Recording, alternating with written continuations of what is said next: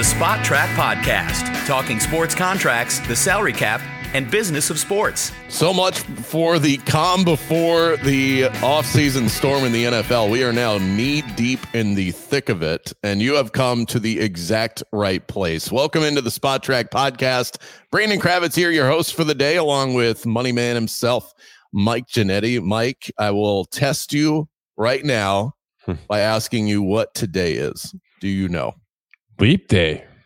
There you go. Okay. Yeah. All right. I'll tell you why I know, Brandon. I was born 3 days ago, February 26th in 1980.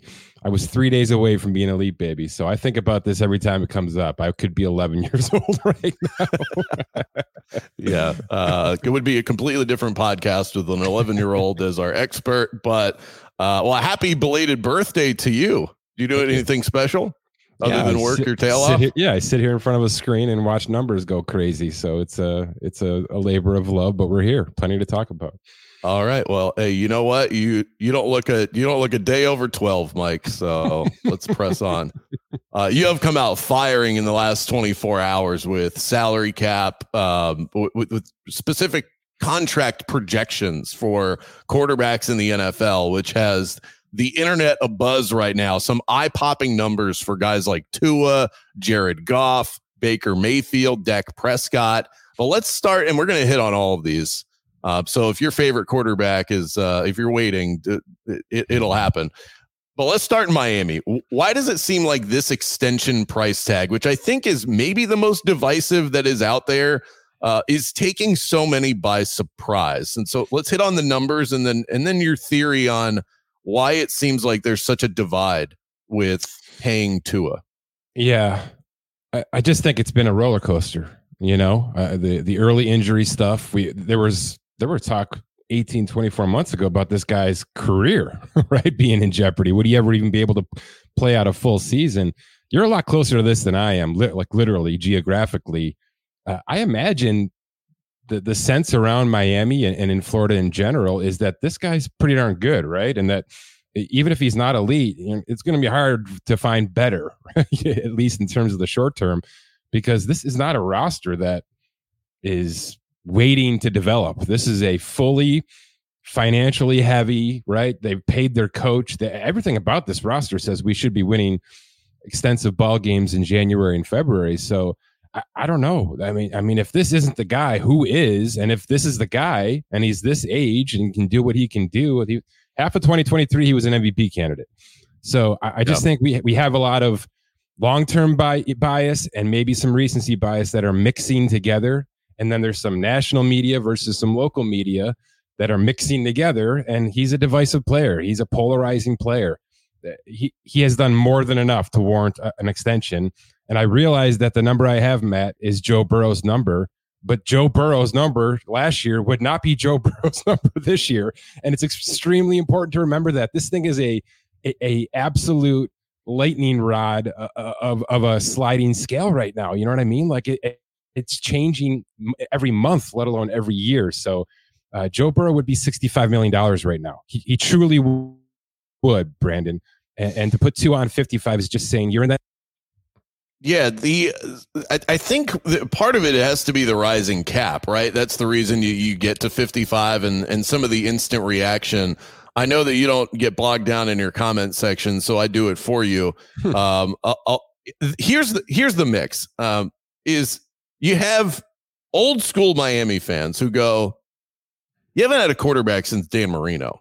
This is the closest thing you've come to having a real quarterback. So pay him. Why mess around with this position when you've been messing around with it for so long? And then you have people that just look at the player and say that he hasn't necessarily earned that, and the sticker shock factor. But the sticker shock factor, part of that is the salary cap projection, right? Mm-hmm. Oh, yeah. Most of it is.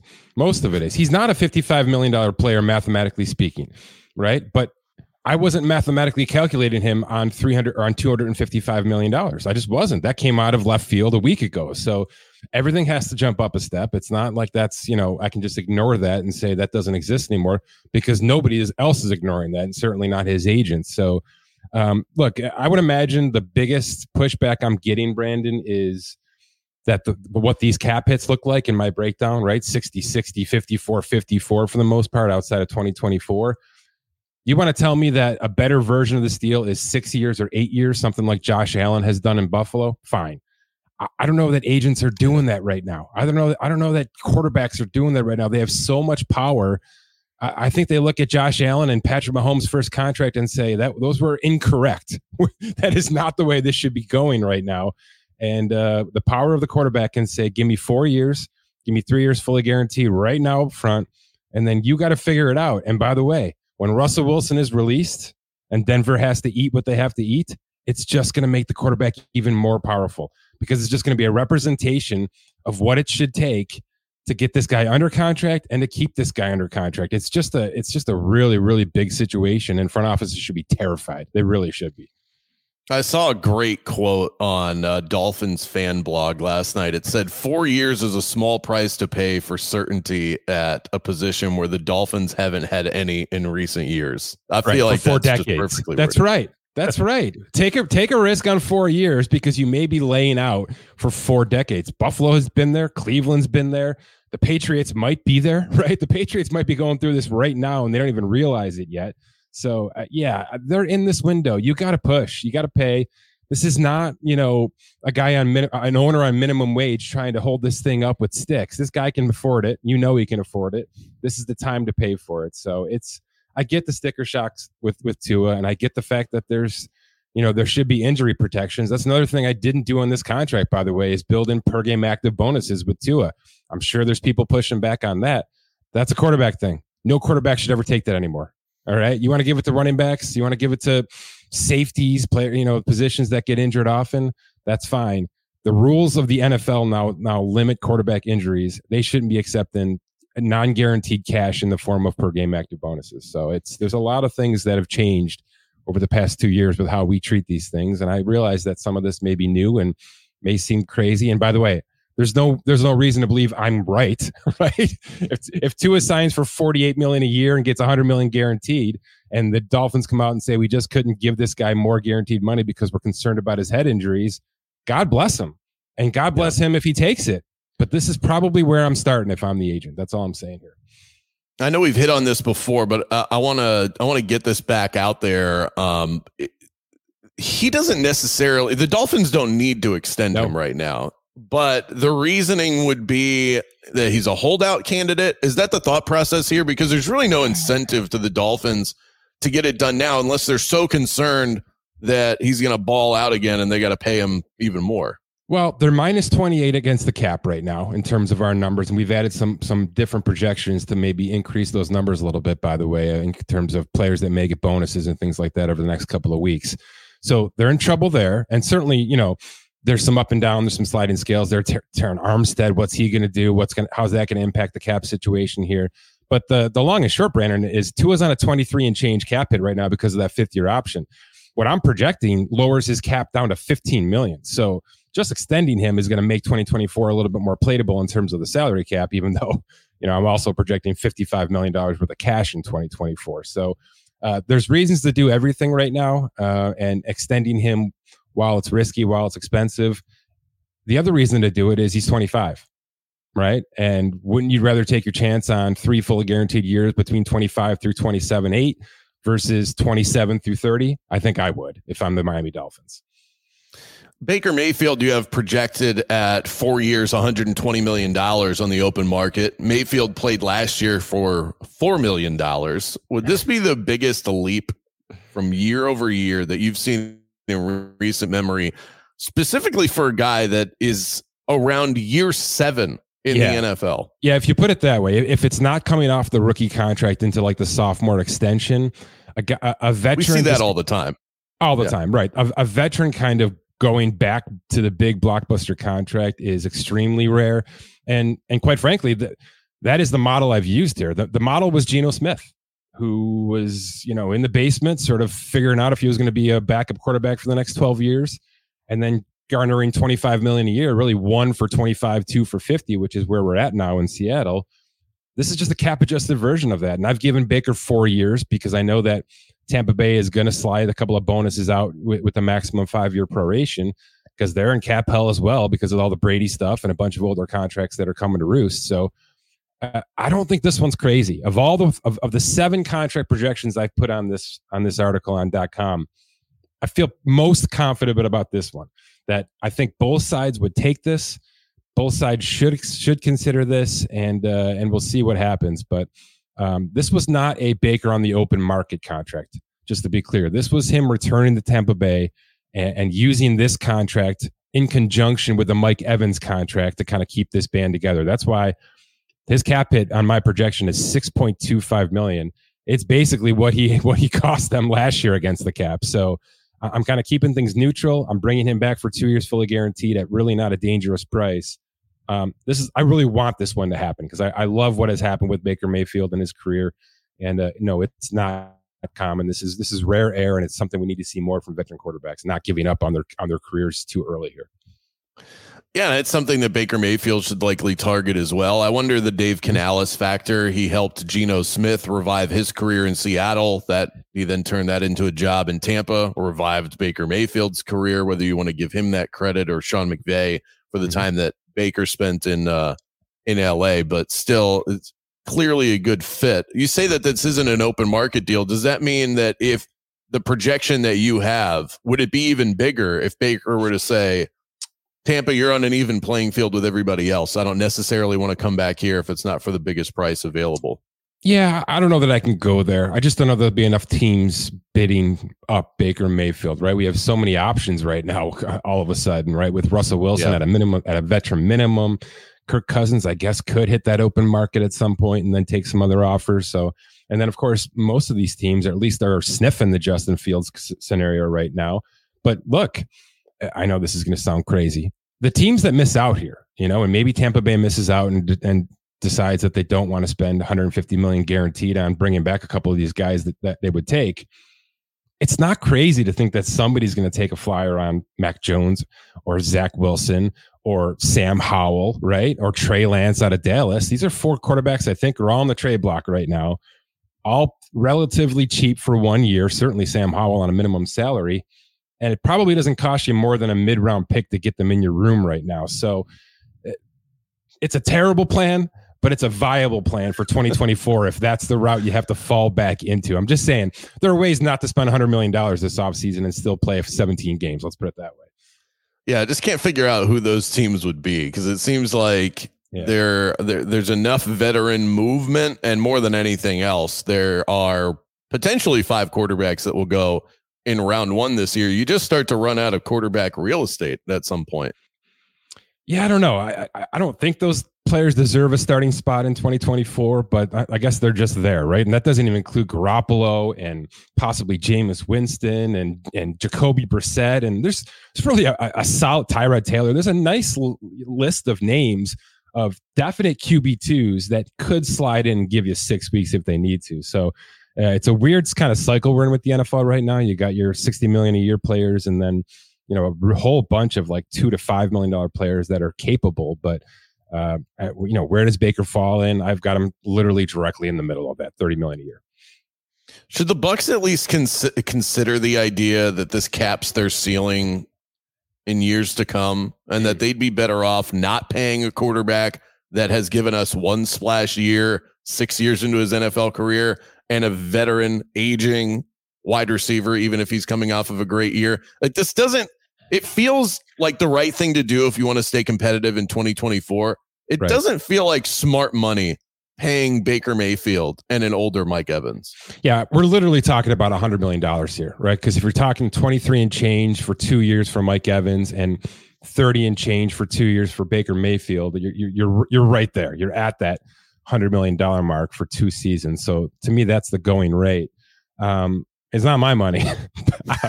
And that division's an absolute. That sounds like you agree. It's an absolute dumpster fire of a division, though. And can I make that money back just hosting a playoff game again, right? And if I'm looking at it that way, I'm just doing it. I'm just ripping this Band-Aid off and doing it. And we'll deal with the rebuild in 3 seasons if we have to, and go from there. Because I just look at that Saints roster and I see a lot of what the hell are we doing? We know what's happening in Carolina. They're still a year away from being a year away for sure. And, Atlanta, depending on what happens here, is a maybe with all that talent on that roster. But I just think this is a team that can just spend $100 million and probably be the favorite, the odds-on favorite. And that's easier said than done in a lot of scenarios. Let's move to Jared Goff and Dak Prescott. We'll bundle these two quarterbacks together who have put up really. Is that fair? Can we do no, that? I don't know if that's fair. I mean, they're in a similar range. You've got them both projected at 4 years, $180 million. So what's the difference then? I've got Dak at 3 years, $180 million. That's $60 million a year, sir. That's $60 Clerical million error on my part. I apologize.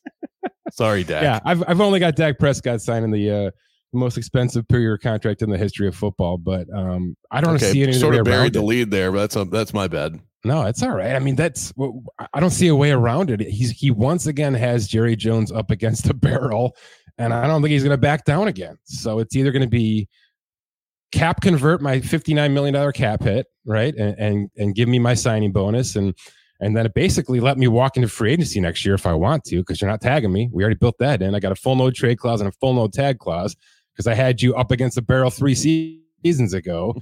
Or give me the most expensive, per year contract in the history of football. Guarantee 75% of it, just like you did in the last one. And I'll talk to you again in 3.5 seasons. So I don't know how. It's not that Dak is worth this. Let me make this clear. He's a top 5 quarterback. He's not the top quarterback. He's not worth resetting the market. What he has done and what his agent has done with a team that has let this happen has made him available to reset this market, and he should and he will, I think. It's timing, right? It's timing, and this is why you harp on this so much. And I've learned so much listening to and reading your content over the years. It's about how you structure lengths of your contract and the timing in which that you set them up. And it seems like Dak and his agent are doing that as well as anybody, maybe even in sports right now. No question. And can he be a good guy and say, I've already made a bunch of money, I should back off a little bit here? Sure. Will he? He might this time around. I'm not gonna try to put words in his mouth. I'm telling you right now, there's a hell of a lot of agents out there that'll never let it happen. So it depends on the scenario here. Certainly he doesn't have the playoff pedigree to kind of back that side of it up, but he's got a heck of a lot more. He is a consistent MVP candidate. So this one's fascinating to me, just like it was a bunch of years ago. We'll see where it ends up. But for now, there's no reason for me not to believe that he's going to do. All right. Well, I'm sorry, Jared Goff. You get to pay. We're downgrading your pay here in this scenario. 4 years, $180 million is the projection there. How does that compare to Baker Mayfield when you line these two up against each other? A $60 million difference, but the same years. Yeah. Jared Goff is the only contract here, well, outside of Kirk Cousins, and for obvious reasons, that I did kind of build in a bit of a discount with. I didn't put Jared Goff into the 50s. I probably could have. I probably should have. The numbers don't say he should be. The numbers say exactly what Sean McVay has always been telling us about Jared Goff. He is never going to look, from a productivity standpoint, like one of the best quarterbacks in football. So the math is never going to add up in that regard. But what he is doing with this group, with this coaching staff, and is worthy of a strong contract, which is what I've given him. I've given him, $45 million a year, 150 basically guaranteed over the next 3 seasons. It should be enough, knowing this is contract number 3 for him, right? He's already had a big payday coming out of LA. It should be enough to keep him happy and pay 5 other Lions players this offseason and draft and add in free agency and do all the things it's going to take to really make this Lions team a true contender. So I did build in the fact that Goff kind of has to play a little ball here with this organization, and I think he may be willing to do that. I don't know if I'd suggest that from an agent standpoint, right? I think my number would be $50 million for Jared Goff, at least as a starting point. And then if we have to come down to 48 or something like that, we get there. But I was a little bit low in terms of where logic says Jared Goff probably gets to, knowing that so many other Lions players need to be paid literally in the next couple of weeks here if they want to really push this thing gas pedal down all the way for the next 3 seasons. Yeah, it's still a tremendous contract for him. It's and at this point in his career, but you do end up getting a bit of a discount and it just being such a great fit we can't really picture Jared Goff being this productive anywhere else. And I still think you could probably make the case for Dak Prescott being able to put up numbers like this in another system. So I guess that has to be part of the thinking there is, sorry, Jared, but you're still getting slapped with a little bit of a system discount. It's a really good point, right? We had this conversation with Daniel Jones. If Daniel Jones actually did hit the open market, who would be bidding for his services? Who were the Giants essentially bidding against internally when they handed out that contract? If you think about it the exact same way, this is really just the cap-adjusted version of Daniel Jones, $86.5 million over the next 2 seasons. But if you talk about it from a cap perspective and this Lions as a whole perspective, these are Goff's next 2 cap hits based on my breakdown. 15.5 this year, 29 million next year. You don't have to do a darn thing. You pay him $86.5 million. He is cap friendly, and you are ready to roll in terms of building this roster up as much as humanly possible. Yeah, it's a you're not perfect, but you're perfect for us kind of contract. Nice. Jordan Love, why would he not be closer to the Tua range based on what he showed last year? 4 years, 200 projected. I don't really view these guys all that different. I'm going to guess that was the majority of the contracts on X, or the comments on X, I should say, especially because I put Jordan Love out first and then Tua out later in the day. And I'm guessing that's probably where the comparison started to come in. Again, I haven't read a single thing. I don't know. I don't have a good answer for you outside of the fact that I know how Green Bay structures their contracts, and it is very, very different from a lot of teams in the league. So I was fitting a square peg into a round hole, finding $200 million worth of cash for Jordan Love over the next couple of seasons. The other thing is this. Jordan Love has already agreed to this bridge. Okay. Now it's $11 million. It's not a situation he's going to play on, but he's going to have to go to the Packers and say, I don't want to play on this contract. Right.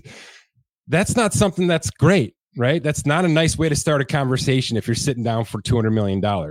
So off the bat, there's going to be a give and take because we don't have to do anything. We can just let you play out the 11 million and take our chances with where we go in 2025. That's the starting point. Now, Miami can deal with in 2024, right? So there's less of a compromise situation with that organization. So that's the starting point with Jordan Love is we got to get off this bridge contract. We got into something a little bit fresher. I don't have a better answer for why Jordan Love and Tua shouldn't be paid exactly the same, except for this. I think that Tua has a bigger ceiling. I really do. I know that Jordan Love has looked more the part of late, but there have been 2 to 3 seasons, outside, if you put yourself outside of the injuries, and I know it's tough to do that with Tua, that he has looked like the guy, like really the guy, like maybe the best quarterback in this division at times, certainly the best quarterback that Miami's had in a very, very long time. We can't say that with Jordan Love yet. Every single time we talk about Jordan Love, we talk about how he kind of looks like Aaron Rodgers, right? We haven't even broken away from the franchise quarterback in Green Bay, let alone him looking like, the best quarterback in the current NFL model. So sample size, the fact that he's got to negotiate himself off of a contract that he agreed to, right? Tua didn't agree to his 5th-year option. He was handed a 5th-year option. Jordan Love has already accepted the fact that he was going to take this bridge to help the team out a little bit. So there will be a little bit of back and forth, but if somebody wants to tell me that both of these players end up signing the exact same contract this offseason, I think it would be 100% fair. The most common response, almost clean. Oh, no. Are you trolling right now? I love looking at your comment section. It brings me much joy. And I think it's part of my due diligence as a host, since you don't want to live in that area. The most common response is you can't give him this sort of money after 1 year. I think people forget how valuable 1 year of proof is worth in the NFL. And there's a little bit extra baked in that this guy did sit behind Aaron Rodgers. He's not new to the game. He's new to the field. And in his first real opportunity, he shined. How much more evidence do you really need? You either have it or you don't. And, and we see contracts off of 1 year all the time in sports. I'll give the same response I gave with Tua. If you think he's the guy right now, and all signs say he is, pay him the big money at age 25, 26, and 27, and give yourself a chance to decide if you want to do it again at 28, 29, and 30. Why not? He's already allowed you to delay his clock because of the Aaron Rodgers success, right? don't delay it anymore. This should be his prime years. Don't think about value. Get value on the rest of the roster. You know what I mean? Do your homework elsewhere. Pay this guy for 3 years.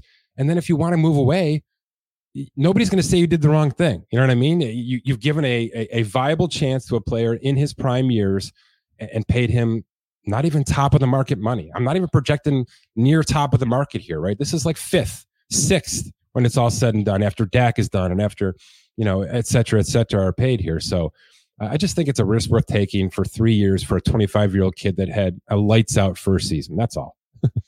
Let's talk about another position outside of quarterback.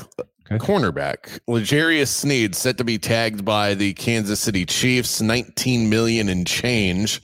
They're going to give him permission to seek a trade. Why would he want out? Is it just as simple as Kansas City isn't willing to pay him big long-term money? I can't imagine that this is a situation players don't want to be in right now. Yeah, that's a tough call. They're just not going to be able to give him that top of the market contract. And unfortunately, right?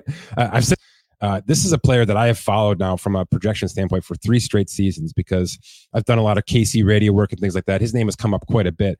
I remember two off seasons ago, 2022, I had him as a $9 million player because he was like the third option. He was like the slot corner, kind of filling in as a depth player.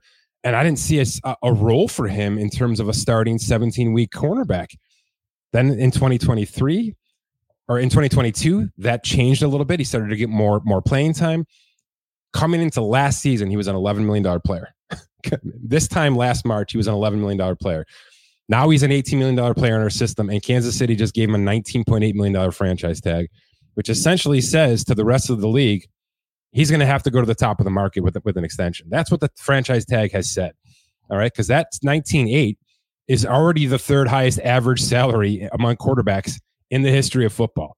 Only Jair Alexander and Denzel Ward have higher AAVs right now. So you put this guy in the open market, or you put him as a tag and trade with an extension candidate, he's going $22 million a year. He's just going there. So that's what it's going to take. You're going to have to give up draft picks and $22 million a year to keep L'Jarius Sneed. There's no world, right? If they weren't going to do that with Tyreek Hill, there's no world where they're doing that with L'Jarius Sneed in Kansas City, unfortunately.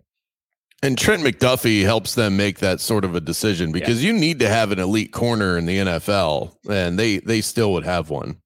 Yeah, they probably wanted L'Jarius Sneed to look and feel like a true CB2, right? That was going to cost them about $12 million a year, and then they could really consider paying both Sneed and McDuffie over the next 3-4 seasons.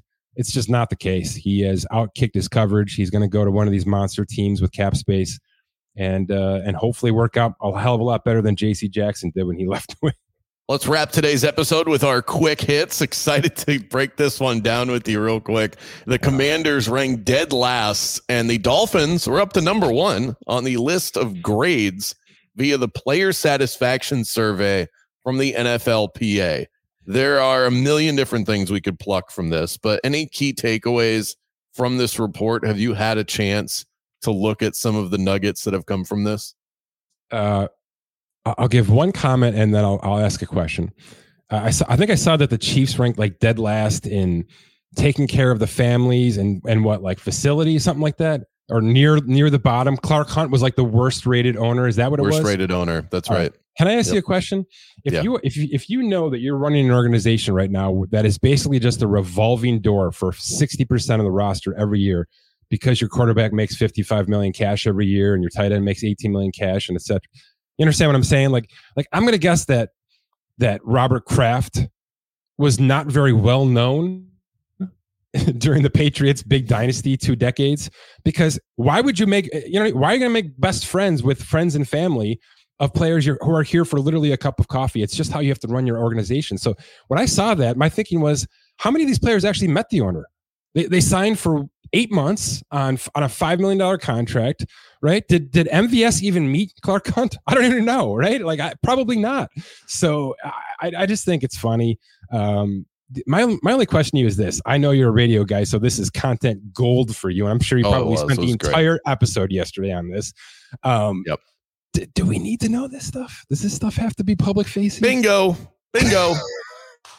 outside of the hilarity that came with some of the little anecdotes, like the fact that the Jags have a rat problem and the Bucks are charging their players if they don't want a roommate, the Chargers charge their players if they want their kid watched during the day. Like, why is that not part of your operation? That is such a bad look. I get that you have to pay for I'd pay for childcare. I'm also not an NFL player.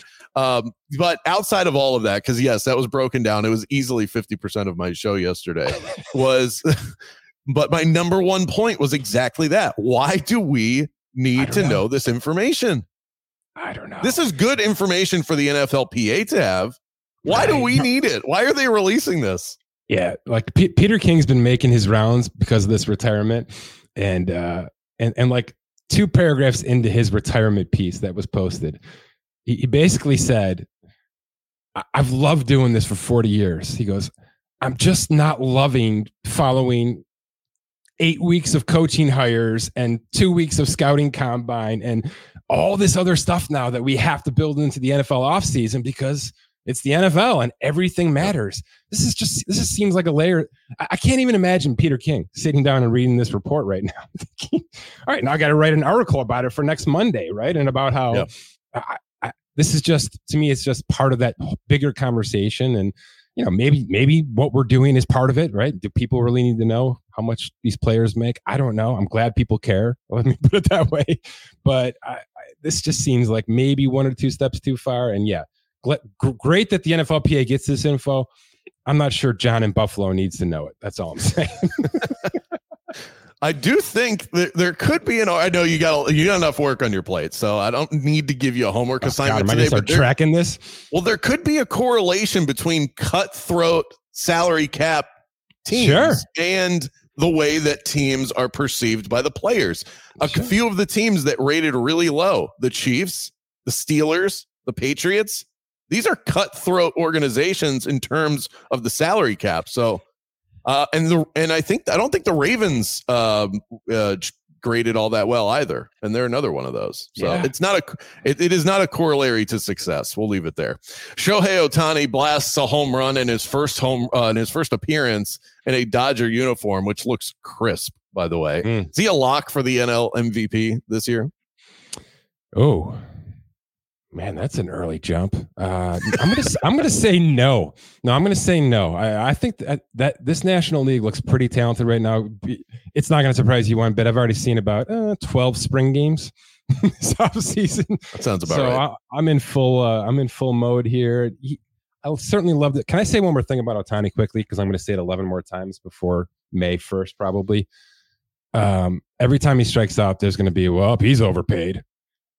I promise you, he's not. All right. I can't even tell you how much money the Dodgers have already made off Shohei Ohtani. Hundreds of millions. I promise you. They are never going to look at Shohei Ohtani and say, oh my God, what did we do? Even if they never win a World Series, even if he never wins another MVP, they have already made so much damn money off this player just being in Dodger blue, right? The second he stepped up the plate and struck out the first at bat and homered the second at bat, millions of money came in terms of merchandising and commercialism and all that stuff. So we got to stop with that, because I know we're going to be inundated with, this guy's making $70 million a year and he should be making $2 million. Well, he is making $2 million, right? Because of the deferred payments. And we got to stop. We got to stop. And I'm the money people telling you, don't talk about the money. It's over. He's worth it. The most ridiculous contract we've ever seen in this country, and the money man himself is telling you not to sweat it. That's all you need to know. Also, he's not even, in terms of the odds list, there are 2 players on the Dodgers that have shorter odds than Shohei Ohtani, Freddie Freeman and Mookie Betts. So it could be an uphill battle for him. We'll have to wait and see. Klay Thompson's been lighting it up off the bench for the Warriors. The Milwaukee Bucks turning things around after the All-Star break. These are 2 teams that structurally, in terms of the way that their rosters are built, kind of need to win now. Otherwise, they've got some real thinking to do. They're both turning it around in the post All-Star break run here. Is there a resurgence of the 2 that you are buying more than the other? Yeah, I want the Warriors to get in. I want them to be relevant inside this postseason somehow. Milwaukee's path just seems easier with Embiid out and the Knicks so freaking injured, and Miami seems to be in every other night team, and Boston is Boston. But it seems like the Eastern Conference is a much easier path to stumble a little bit and then find yourself late in the season and really make a push. So I believe Milwaukee probably has a better chance to continue to be a top 5 Eastern team. And the Warriors, like I said, hopefully they can hold on here. They're not a deep team, so they're going to have to really figure some things out and put a lot of minutes onto these superstar players. But yeah, I'm happy that Clay's at least buying in right now. And if this is the last stretch, then so be it. But I just want him in. That's all. A reminder to those out there looking for podcast help or audio production of any kind for any business that you run. Let me be your guy, AuthenticAudioPro.com. You can go and check out more details there. Hit subscribe and rate the podcast you're listening to right now. And make sure you visit Spotrac.com for all of the latest in the sports contractual world. A lot going on over there. Mike, always a pleasure. Go get some rest. Thank you, sir.